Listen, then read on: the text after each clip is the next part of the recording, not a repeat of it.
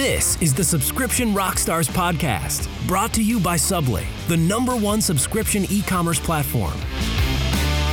This podcast is where entrepreneurs, marketers, and business owners learn tactics to grow their subscription revenue with your host, Stefan Pretty.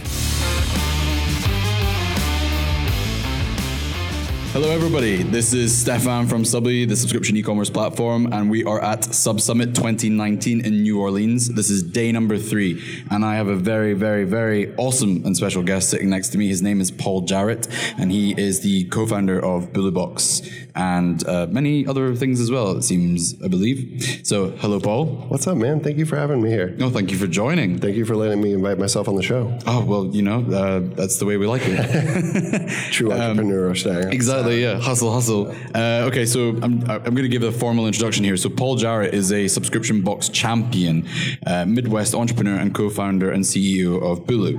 After a decade of working on ad campaigns for Lowe's and Nike, Paul joined Complete Nutrition and got a taste for the startup life.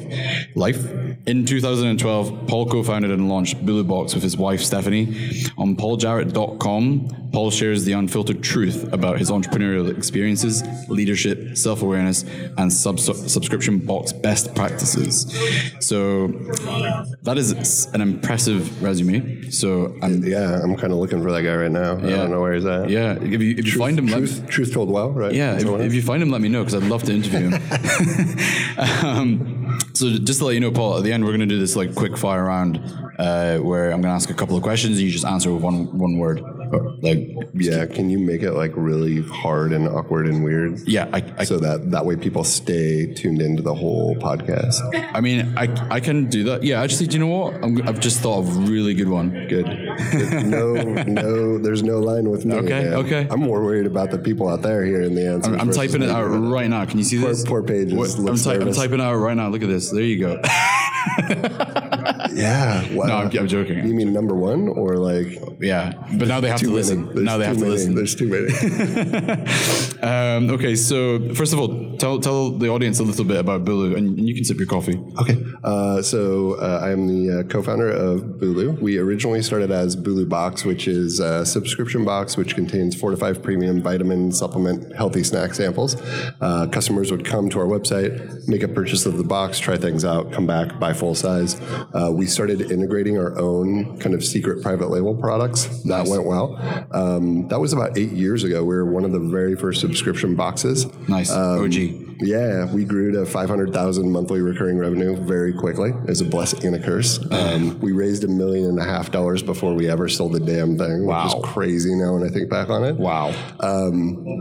Things were things worked well, incredibly well for about the first, couple of years. And then that's both a blessing and a curse. We didn't know any better. My wife and I, my wife's our co-founder.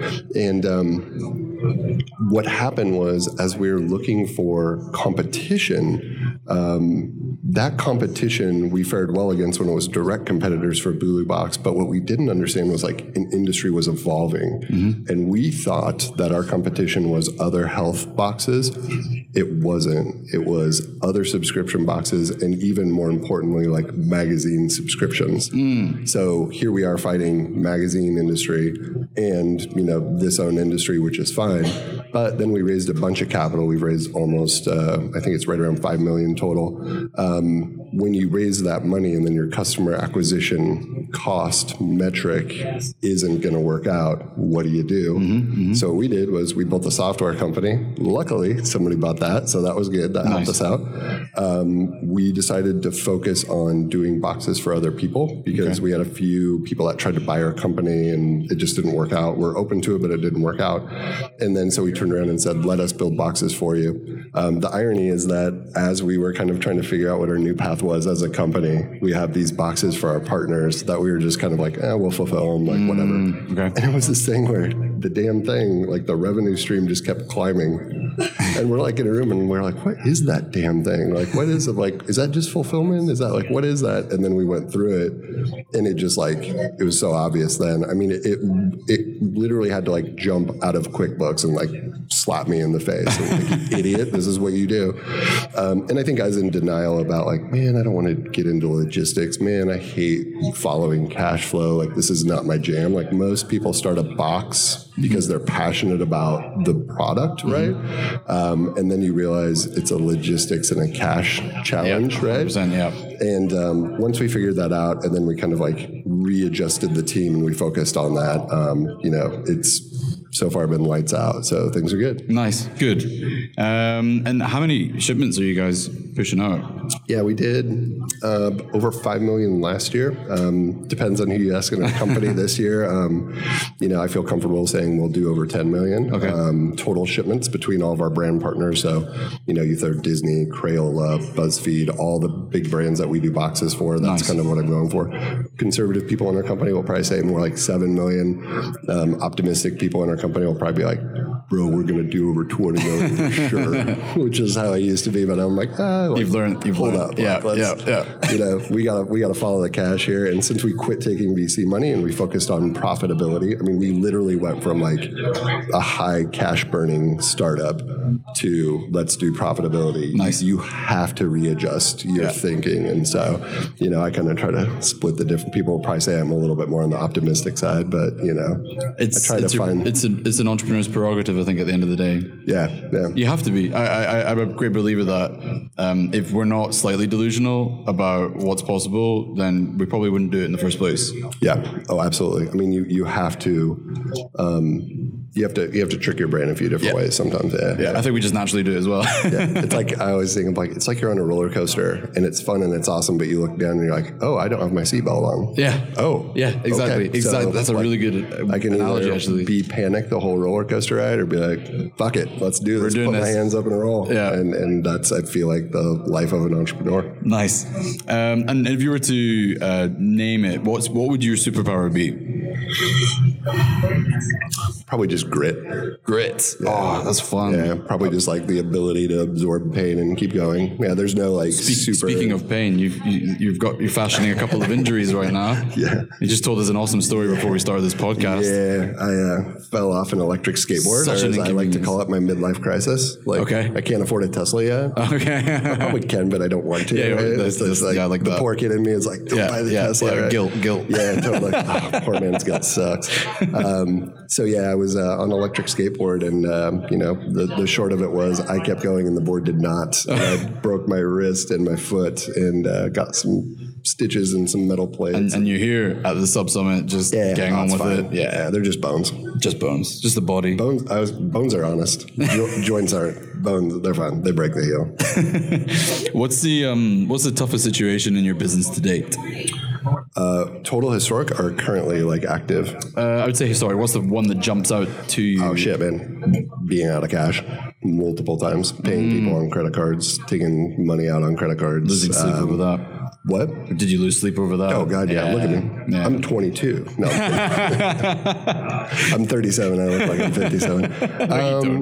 You know, I do remember a point of like, you know, I remember exactly where I was at, where I was walking. I remember the day. I remember the smell. I remember everything. And I called up one of our investors and I basically said like, all right, we got like this conversation is going one of two ways.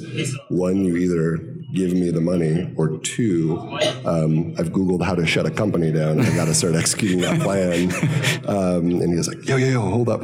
He's like, what do you need? I was like, what do I need? What I needed 2 weeks ago was $75K. Yeah. So can you do that like now? And he's like, well, tomorrow. I'm like, bro, like literally now, like all my credit cards, everything are maxed.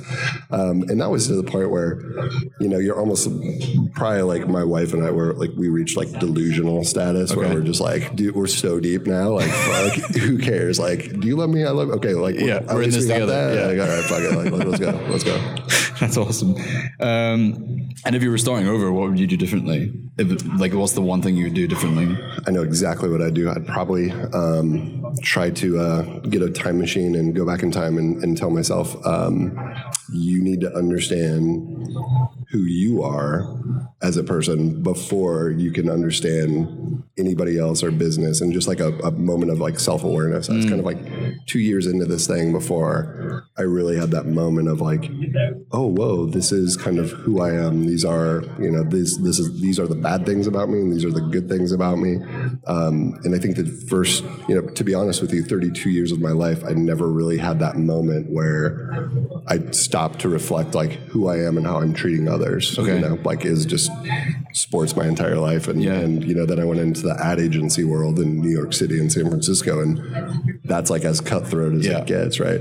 And so, I would go back and say, you know, go, you know, whatever you got to do, meditate, yoga, ayahuasca, whatever it takes, like self-reflect and figure out who you are. That's awesome. And then once you understand that, okay, now start to, you know, think about the business, think about employees, et cetera. And I think a lot of people make that, it's kind of, it's sad in a way when, you know, there's people out there that have never had that moment of like self-awareness, because it's so important and it's so powerful. And I think you can, you know, once you get to know somebody, you can kind of tell that. And those are the people I want to be around. Those are the special people in the world. And, you know, I didn't have that. And that's to me, the defining feature is self-awareness, because what that ultimately allows you to do, amongst a bajillion other things, is to identify great people. And really at the end of the day, like nothing fucking matters but the people that you work with, right? Yeah. Totally. Especially the people at the top, right? Yeah. And so how the hell do you ever expect to find A players, amazing players, et cetera, if you don't even know yourself? You don't know yourself. Yeah. That's awesome. Like, fuck yeah. Thanks, man. I think about it a lot. Yeah, I can tell. One of the things I was actually going to ask you was, what's the number one thing you look for when you're hiring? So we're on that topic already. So let's continue with that. Yeah. So I think the most important thing is, you know, I've broke it down into 3 stages of our company. There's like, you know, starting, or I call it like survival mode. Right? Survival mode, yeah. And there's like scaling, which, you know, I always say you have to flip into like thriving mode and get out of survival mode. And then there's like optimization. I haven't figured out a word to rhyme with that one yet, because we're not there. And so I think for every kind of stage you are in a company, you really need to sit back and say, you know, what do we need? And I would say, you know, in general, in the early days, we were just looking for raw talent. I mean, frankly, when we first started, it was like, who will work with us? Yeah, get shit done. Yeah. You know, you can have $1.5 million and nothing else. And, you know, you can't just hire people on money, you know? And so I would say in the early years, we hired just raw talent, right? And then I would say, you know, as we're scaling and optimizing, we're really focusing on what the position is, or does that person have experience in this industry, right?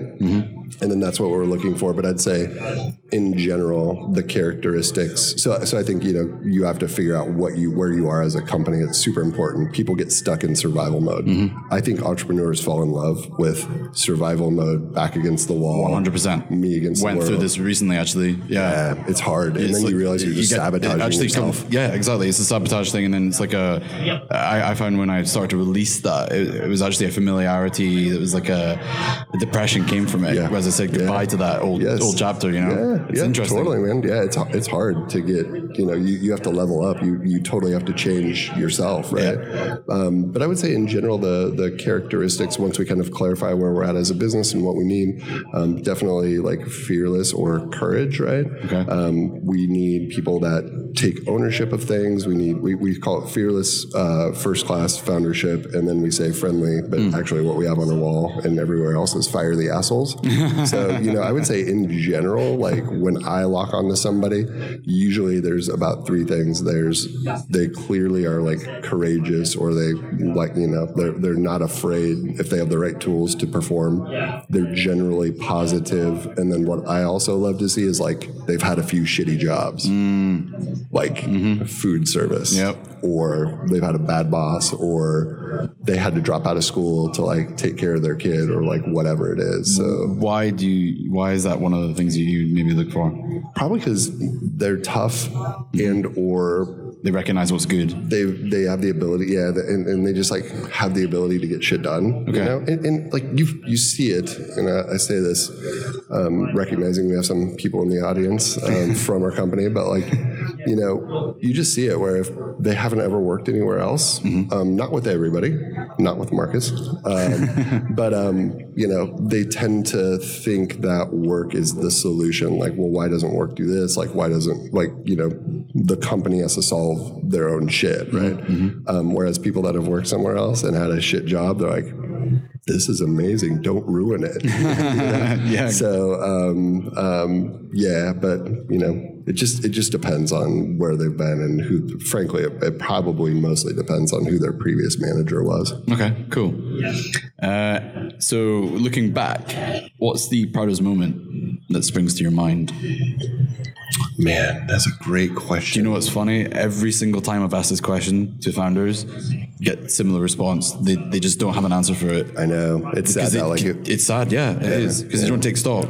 Yeah. You're just constantly doing. Yeah. And you know, like, it's easy to remember the bad stuff, right? The traumatic, the PTSD moments, right? And my wife and I talk about, like, you know, what was the good moments or whatever. But I would say it's more these, like, fleeting moments of, you know, not everybody, but, like, you know, certain people, like, handing them a bonus that you know that they need, right? They deserve it. So I would say, you know, in general, my proudest moments are watching people develop, right? And come into their own. I believe that my, like, ability and what I'm kind of put here, or my best use of time, is to find great people and give them the tools and the time and the resources to succeed. And when that, like, clicks with somebody, that is the coolest fucking thing in the world to watch. Like, it's almost like you're like, all right, you're on, like, a race, you're on the best racehorse in the world. You have the best saddle, you have the best gear, you have everything. And they're like, well, what do I do? Like, go. Like, figure out. But do I need to feed the horse? And you're like, no. And they're like, okay. So, like, where should I go? And you're like, forward. And they're like, how fast is this thing? They're like, fastest horse in the world. They're like, okay. What if I need to change, like, a shoe on the horse? And you're like, nope, it's fine, go. You know, and then when it clicks and they're like, oh, and you just watch them, like, hiya, and they go, and you're like, fucking A, like, they get it. That's awesome. Yeah, that whatever that is like the coolest thing in the world. And that isn't young people, that's, like, everybody, right? Yeah. And one of our most successful people at our company, our president, you know, he's here, he's done well, he's like 30-year corporate lawyer, all this stuff, and you know, he's had autonomy at other places, but he's kind of never had the autonomy that he has now, where, you know, literally he's like, you know, I'm like, I don't know how much you want to make, you know, and like, that's how we operate. Like, you know, you're the finance guy, you tell me how much we pay you, right? Yeah, wow. You know, and when you see people kind of make it their own and treat it their own and run with it, that's the coolest thing in the world. And, you know, I'm actually, truth be told, like, I'm a shit manager, right? Like, I am. Like, I manage one person, right? Because, like, I'm like, I will mess it up or whatever.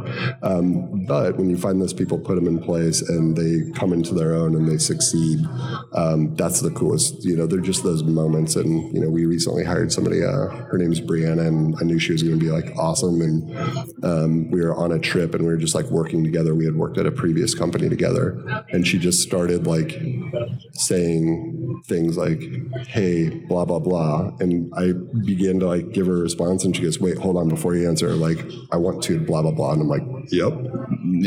And so it's like, basically they're stating, here's the issue. I'm going to do this thing unless you tell me no. Yes. And when you 100%. See them just go, you know, and now, like, it'll be huge decisions, and I might get an email that's like, oh, by the way, we dropped, you know, 50, 100K on this thing. Yeah. You know, and you're like, cool. And then you have no idea what they're doing. You just have to trust in that process that you put in place. Yeah. That's a cool moment when you see people, like, realize, like, oh shit, I'm in charge. It also promotes, like, an environment of trust as well, which I think is imperative for a, you know, successful company. Yeah. We truth be told, we were missing that for probably the first 4 years of our company. Oh, really? Yeah, that was it, and that was my fault. Like, okay, yeah. Is that part of that self-reflection thing, maybe? Or we started doing this thing, thing called EOS, Entrepreneurial Operating System.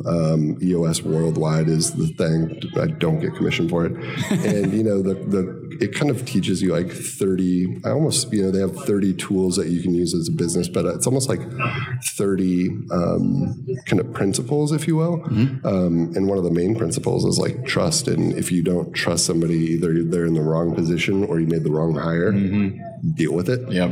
And that was, I went, oh my God, I still have the master set of warehouse and office keys. Oh my God, I'm still doing all of HR. Yeah. Oh my God. It's like a symptom. And I'm like, what is that? Yeah. Like, why is that happening? And then you realize like, shit, I don't trust anybody. Like I trust my wife and that's it. I don't trust anybody. Like and so it does kind of go back to that self-reflection thing of like, I need to figure out me, like what's happening here that I can't trust anybody else with QuickBooks or whatever it is. And once we kind of got over that, I mean, it's tough though. It's really tough giving that. So hard. Like giving that up.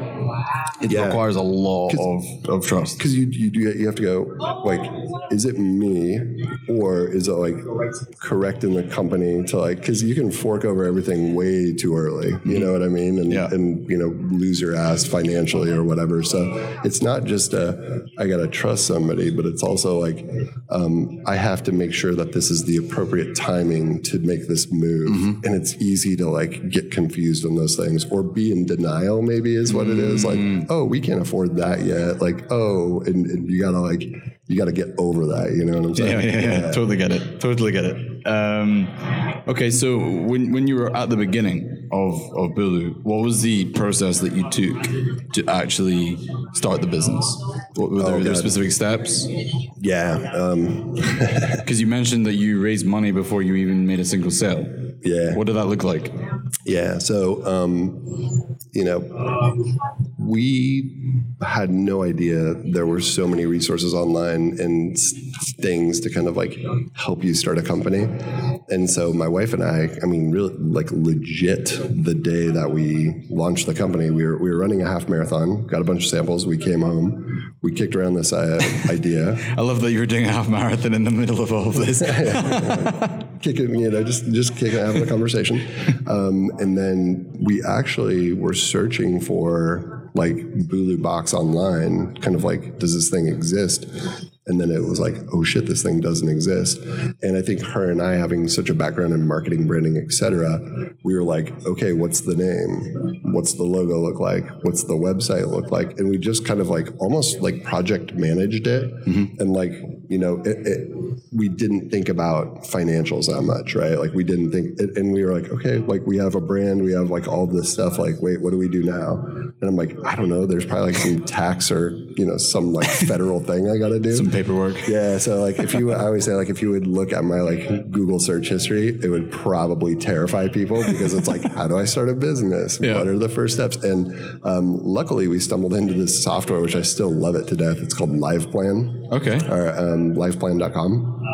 And it was just like this step-by-step tutorial. They had like YouTube videos and they're like, all right, now that you're set up as a Delaware company, what we want to do. And that's awesome. Yeah. And so and it's meant for like coffee shops and kind of more traditional businesses, but the mechanics and everything are all the same. Still applies. Yeah. Yeah. And it was such a new kind of company that I remember I started calling them, asking for help. And eventually it was like, I was talking to like the CEO because it was such a small company.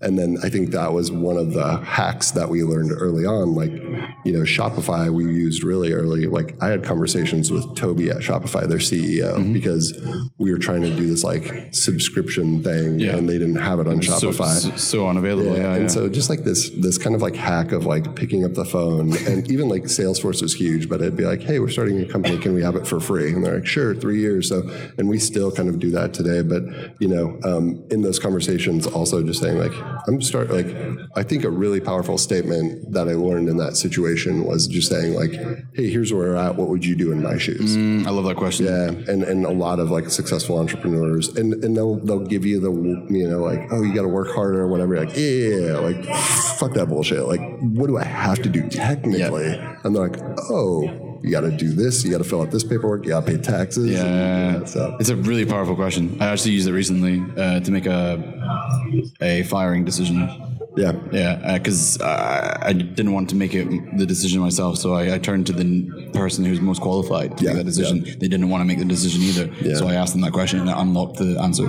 I believe that 99% of people at a company, if they understood if they had a little bit of context, and you said, "What would you do if you were in my shoes?"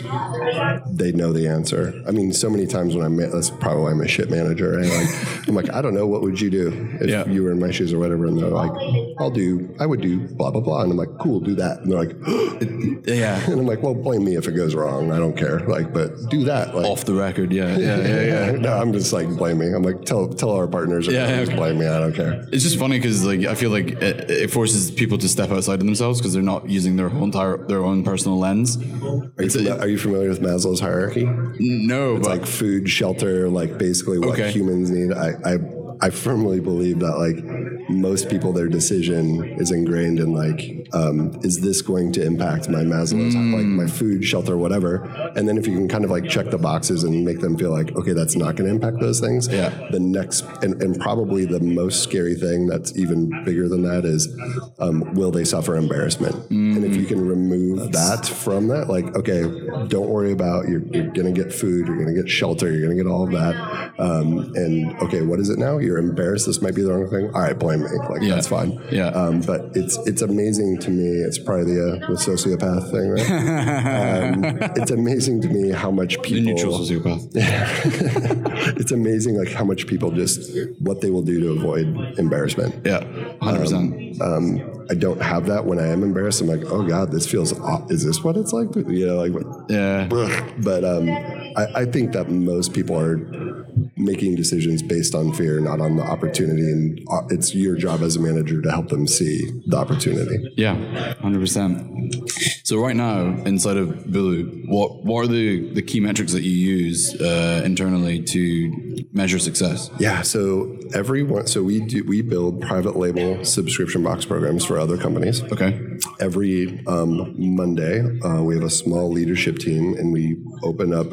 It's essentially a glorified Excel document software.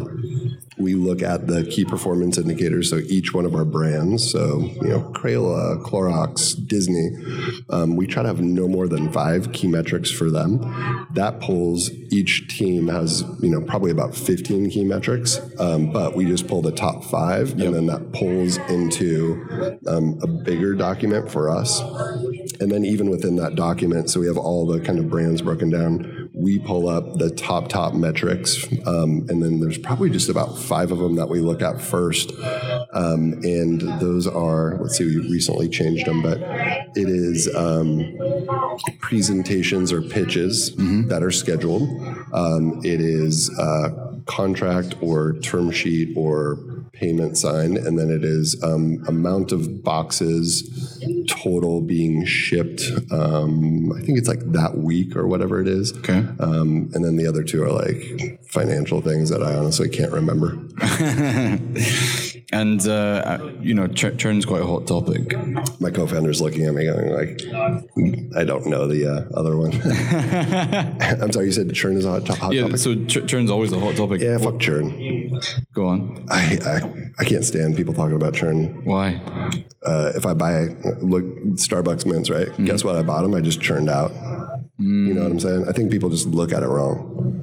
I think it's important. You have to measure it, but like, I don't think you live and die by it, because like, I think what you really need to focus on is customer acquisition costs, lifetime value. Well, actually, let me back up a bit.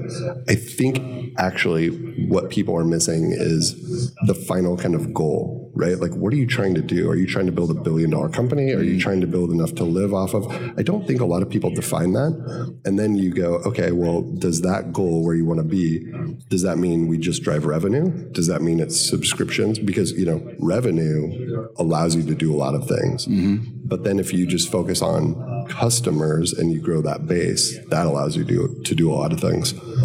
If you want to focus on profit, that will allow you to do a lot of things, right? Mm-hmm. So switching, I think I have a different point of view, because when we were raising venture capital, CAC, LTV, payback ratio, it was everything, right? Mm-hmm. now, since we're profitable and we're focused on increasing profitability, we're not as concerned with churn as we have been, right?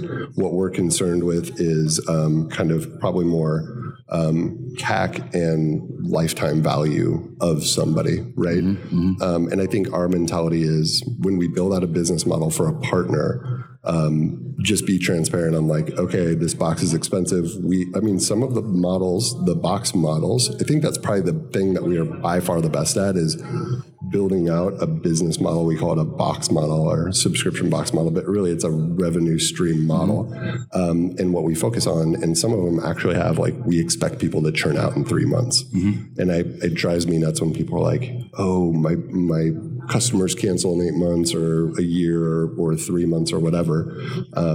Okay, is the product as great as you can make it? Well, yeah. Okay, well then that's just what they're going to do. What else can you do? Maybe when they churn out, you offer to sell them like a full-size product, right? Or maybe you sell their data to somebody or like whatever it is. Like stop fighting to keep them subscribed to your product that they don't want. Right. And focus on optimizing that customer. So yeah, I just get maximizing that revenue. Yeah. So I'm like, fuck churn, like focus on like, what is your goal? What are you trying to do? Okay, now back into that. Like I think people just start with churn way too early. Probably because it's painful. It's like having a breakup every month. It's like people take it personal. Yeah, they do. Yeah. And that's why I think people kind of tend to also brush it under the carpet. Yeah. Like people like kind of go, oh yeah, churn's bad. Yeah. Yeah. But on the other side of that, they're actually focusing on it because of that. It's like an ironic duo. It's like weird. Maybe I'm just an idiot, but I'm like, how do you fix churn? Make a better product. Yeah, well, like make it cheaper, make it better. Okay, perceived value, right? Right, and then like if you don't feel that you can do that, or you just didn't do that from the get, like that's the thing is like you didn't make a great product, or you didn't establish the product on your terms from the beginning. Well, that sounds like you just made a shit product. Like that's a different issue. That's not a churn issue, right? And there's things you can do. Again, it's like a symptom. Right. Ultimately, it's an indicator of something else is going wrong. Right. Or, like there's maybe it's just 3 boxes and that's the series. Like that's it. And then, I just get it rubs me the wrong way because people just like, I think you nailed it actually. I've never kind of been able to pinpoint it. It's like people take it too personally. Like stop taking a customer canceling, stop taking YouTube comments, like get the fuck over it. Like if you can't get over that, if you can't stop being emotional over churn, like you're going to have problems. Like just stop now. I was waiting for the F-bomb. It finally came. I feel like just one. What's your thoughts in general on the subscription industry? Are you feeling bullish and positive, or have you got a different opinion on it? I am excited about the subscription box industry. I believe in it. I am head over heels excited about digital commerce. Okay. Interesting. Yep. So I'm feeling subscription boxes, loving subscription, and I am obsessed with e-commerce. Okay. Cool. Yeah. Nice. And then what's next for Bulu? That's a great question. I would say, we're going to stick to our plan and grow the company and work with big brands and build boxes and not complicate things. And then I would say beyond that, we're already tinkering with ways to just multiply that growth, and we're just focused on volume and how can we get bigger in that sense. And so, number one is, continue to work with our partners, do well, do right by them, grow that. And then any excess resources, capital, humans, or whatever, we have, you identify a lot of issues when you do boxes for other people, right? So, we got over a dozen, and it's probably by the end of the year or next year, we're going to have 24 programs.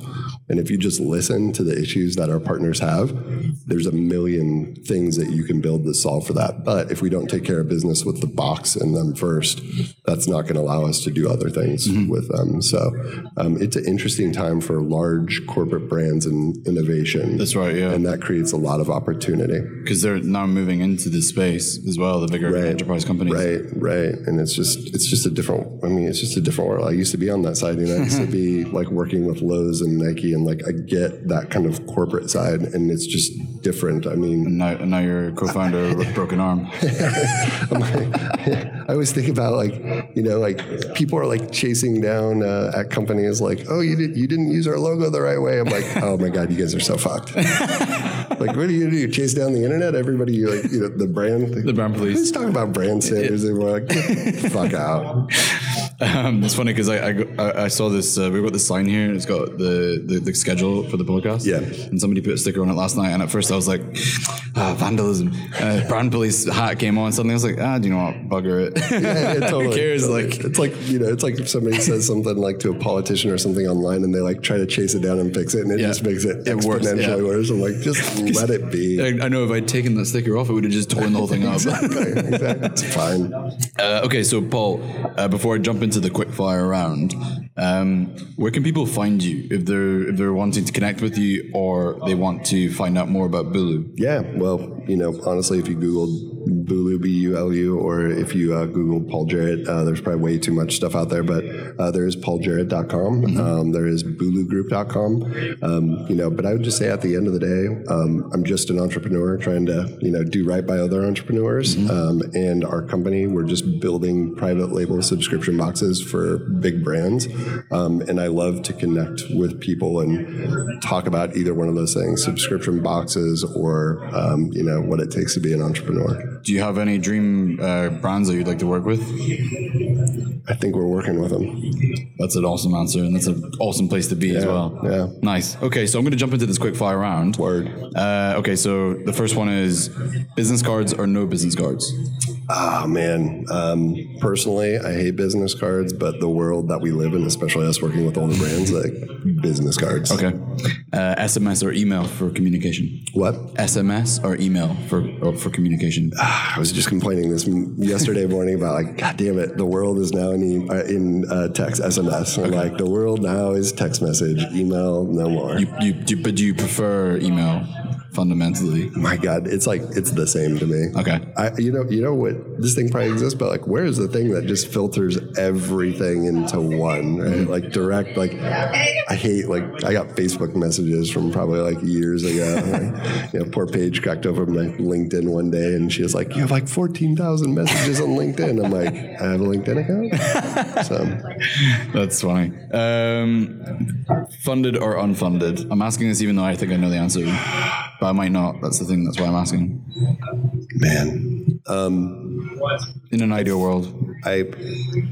I unfortunately operate at the speed of funding. Okay. So I think if you're a fast and furious person, funding. If you're like I need to go at my own pace, no funding. Okay. So I try to convince myself I'm a no funding person, but I'm like, all right, we got it. Shit's too slow. All right, how do we go faster? Afterburners are on.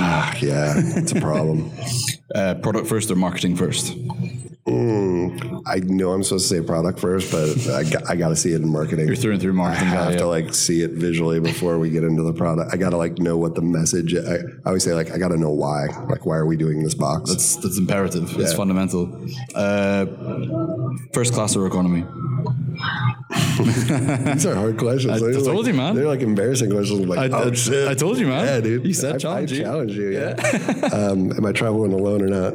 Oh, now he's throwing it back. If I'm alone, first class. If not, I gotta pretend economy. Fair one. Yeah. Nobody's listening to the podcast. Nobody's listening to us here now. Yeah, no, it's fine. You're good. Yeah. Paige, can I do first class? Don't tell anybody. Comfort Plus? Fuck Comfort Plus. First class. It's like HDTV. Once you have like HDTV, you never want to go back. I know. So I'm like, my recommendation is never sit first class. Never do it. Yeah. Especially like 6'5" and have like giant. Oh yeah, of course. Yeah. He's a giant. I have one of our investors though. He is insistent on me sitting first class. He's like, those are the people that like you need to network with. Yeah, that's a point actually. Like if you, and it goes to the whole like surround yourself with the 6 people that you want to be like. And like he's like, if you go to, but you also like you have to view it as like a job. You don't go to first class and relax. Like you gotta be like working in the mix. So, yeah. And he is adamant about that. So I use that as an excuse to travel first class. Active vacation or a relaxing vacation? I think I know the answer. Active. Yeah. The one book you'd recommend? Principles by Ray Dalio. Oh, it's sitting in my bag right now. That's my next book. Just Google search it and then click images, and they'll just give you an infographic of the 9 principles. Done. Like I regret. Like I started cracking open. They're like, here's the pages. point, and then here's 20 stories That's behind the it. problem with books. Like honestly, I feel like they're just trying to like justify the. Are you ready for my hack? Go on. Are you ready for this? I'm ready. First of all, I love to read, but the worst thing in the world is getting like 2 or 3 chapters deep, and then you figure out the mechanics of the book, Right? And it's repetitive, and you're like, "Fuck this book." Yeah. So what I do is I'll take book recommendations from people, right? Mm-hmm. I will search them. I'll actually click on Google Images because so many times people just broke down a visual of like what the book is. If it's still interesting to me, then what I'll do is I'll actually I got an app called Blinkist. Oh, I've heard of it. Yeah. Right. And I'll like flip through that. They read it and they kind of give you the blinks or like the main points of the book. Right. And if I'm still interested in it after that, I'll do either audiobook or I'll actually like physically read the book. Okay. And then usually by that time rolls around, like it's almost like you got like the outline, you got a deeper outline, and now you got the content. And very rarely does anything make it past Blinkist. Mm-hmm. I think Intelligent Investor by Benjamin Graham is one of the only ones in recent history that's made it past the process. That, and probably like there's a Brene Brown book, whatever her most recent one is. Like that's one that I like can really sink my teeth into. But also she's just so much better to watch on YouTube than like her books. Okay, cool. That's a good recommendation. And then what's the one thing that you could not live without apart from your phone? Oh, my and wife, your laptop. My wife. Okay. Is that a No, that's the correct answer. Yeah. Awesome. That's a real answer, man. Okay. Yeah, for sure. Good. Sure. Yeah. I like that. Yeah. Well, Paul, awesome meeting you, man. Can I ask you a question? Oh, here we go. Yeah, go for it. What's your kink, man? Yeah, there's something behind that. There's a joke behind that. Yeah, there's a joke behind that. I challenged him to ask me the weirdest question ever, and then I might have like put that up on his computer. That may have been written on my computer. Yeah, it felt like like after the party last night and everything, like things are going a little slow. So like, how do we like spice it up? Yeah, and I was like, whoa, this will be an interesting podcast. And then we deleted it. I was like, 0 to 100. Well, Paul, thank you so much for your time, man. I appreciate it. And I hope that you have a full recovery. And I look forward to connecting again in the future. Thank you for having me on the podcast. Anytime. I'll see you around, man. Take care, man. Bye. You've been listening to the Subscription Rockstars podcast, brought to you by Subly, the #1 subscription e-commerce platform. We appreciate you taking the time to engage with and listen to this podcast. Make sure you click subscribe to find out when the next Subscription Rockstar podcast episode is available. For now, keep rocking on.